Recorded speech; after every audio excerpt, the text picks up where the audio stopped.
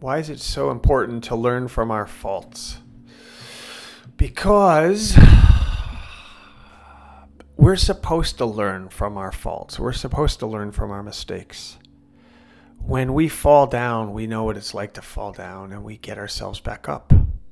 When we go touch a bee and we get stung, we know how to not touch a bee. When we put our hand in a fire or a hot plate or hot pan and we burn ourselves, we know not to do that again. This is what we do. We learn. And even things in nature tend to take a migratory path toward their existence. And the things that have lived the longest certainly lived and learned from their mistakes, and they're able to change and adapt.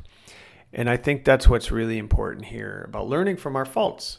And it starts right there with you, or for me, to say that everything I do, everything I think, everything I feel, everything that I am happens inside of me.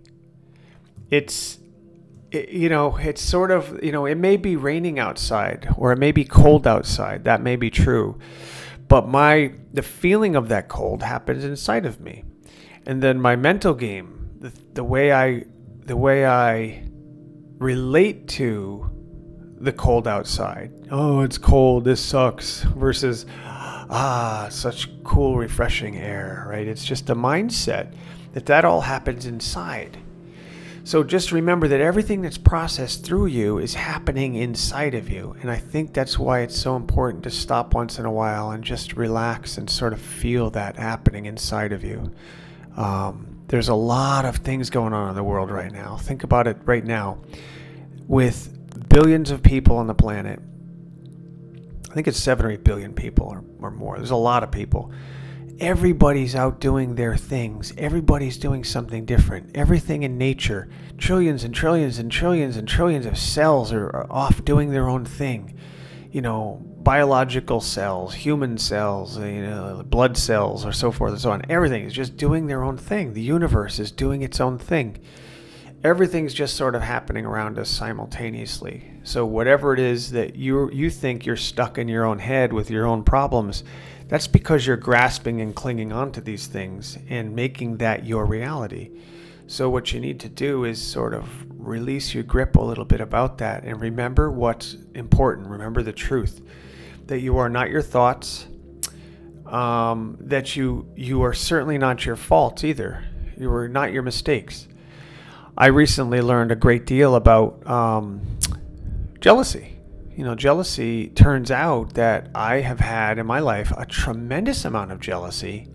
And it was a natural feeling. I can't even remember. It goes back as far as I can remember that having some jealousy.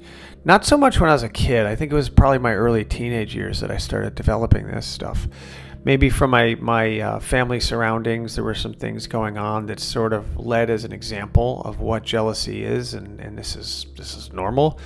But certainly, I own that. Though, as an adult, we have to be 100% honest. This is a fault of mine. Be it you eat too much, you drink too much, you swear too much, you're mean to people, you're jealous, you whatever. A fault, I hate calling them faults because it's not necessarily a fault. It's something that happens and creates some kind of suffering in yourself or others. Usually in yourself, though, because like I said, everything happens inside. But sometimes what we do, in fact, often what we do affects others. So we have to be mindful of that too. But we'll just call it a fault, and back to the jealousy thing. So once I own that and see that and flash a bright light on that and say, oh my goodness, I have acted and felt jealousy so many times in my life. So then you just gently analyze that and put the spotlight on it and say, why did you have to do that? For me personally, it was like, I don't know, I guess feeling insecure about who I was and what I was doing, and that, what's out there is more important than what's in here. and not really letting go and trusting in God or your spirit or whatever you believe, and trusting in who you are and just embracing that and being okay with that. Because if you are okay with that, then there's no reason to be jealous of other things. That's why they say in Christianity, it's quite a sin. It's one of the most deadly sins, I think, is jealousy too, because it can create a lot of rage and other problems too. But for me personally, saying, look, I tend to have a natural tendency to be jealous. And I've practiced that. I've had that in my life for so many years. But now that the light's on it, I'm going to thank it for being there, because it may have had a purpose, but it's not going to serve me anymore. Thank you. And give it a big hug and let it be on its way, because I don't want to practice that anymore. No need to be jealous. So if you can strip that away, I liken it to a chess table. Picture a chess table, and what you really want to be is the king or the queen, okay, the main big piece. And all of the pieces that surround you on the chessboard are there to protect you. I mean, that's pretty much the premise of chess. And all of these things, let's take jealousy as being one of the bishops. And the bishop's moving around, carting around, knocking into people, causing all kinds of problems. Well, you can take each piece off the chess table one at a time and set it aside gently, softly on the table next to you, because you don't need it anymore. What you need to do is stand tall as the king or queen and just be on your board and just take some breaths and enjoy your surroundings and enjoy life. And again, we're born with these pieces. We're born with these protectors. And sometimes jealousy is, believe it or not, one of these protectors that protects us from feeling hurt or feeling less than or feeling inadequate. It makes us feel like we're in control, that we can, by manipulating and controlling and judging others, it gives us a sense of false power. So by taking ownership of these quote-unquote faults, there's two things I can tell you. One is that make sure that it is a fault, because sometimes our fault isn't a fault at all. So for example, let's say that you are boisterous, loud and boisterous.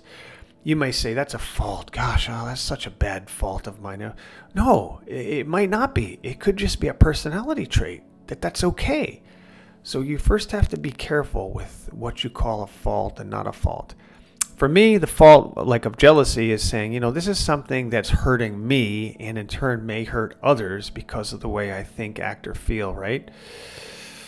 That's important to me. So that's how I considered it a fault. That's what came up in my heart, and that's something I decided to work on inside of me first. So that's working with our faults or learning from our faults. I know a friend of mine that had an issue of snapping and swearing at their fiance often, and didn't feel right about that, and it caused all kinds of problems, obviously. So by owning that, she was able to then recognize it inside of herself to say, hey, if I change this, if I get a grasp on this and react a little bit differently, I might have a better relationship with myself as well as with the other. So that was learning from her fault. And you basically say, hey, there's always two paths in life.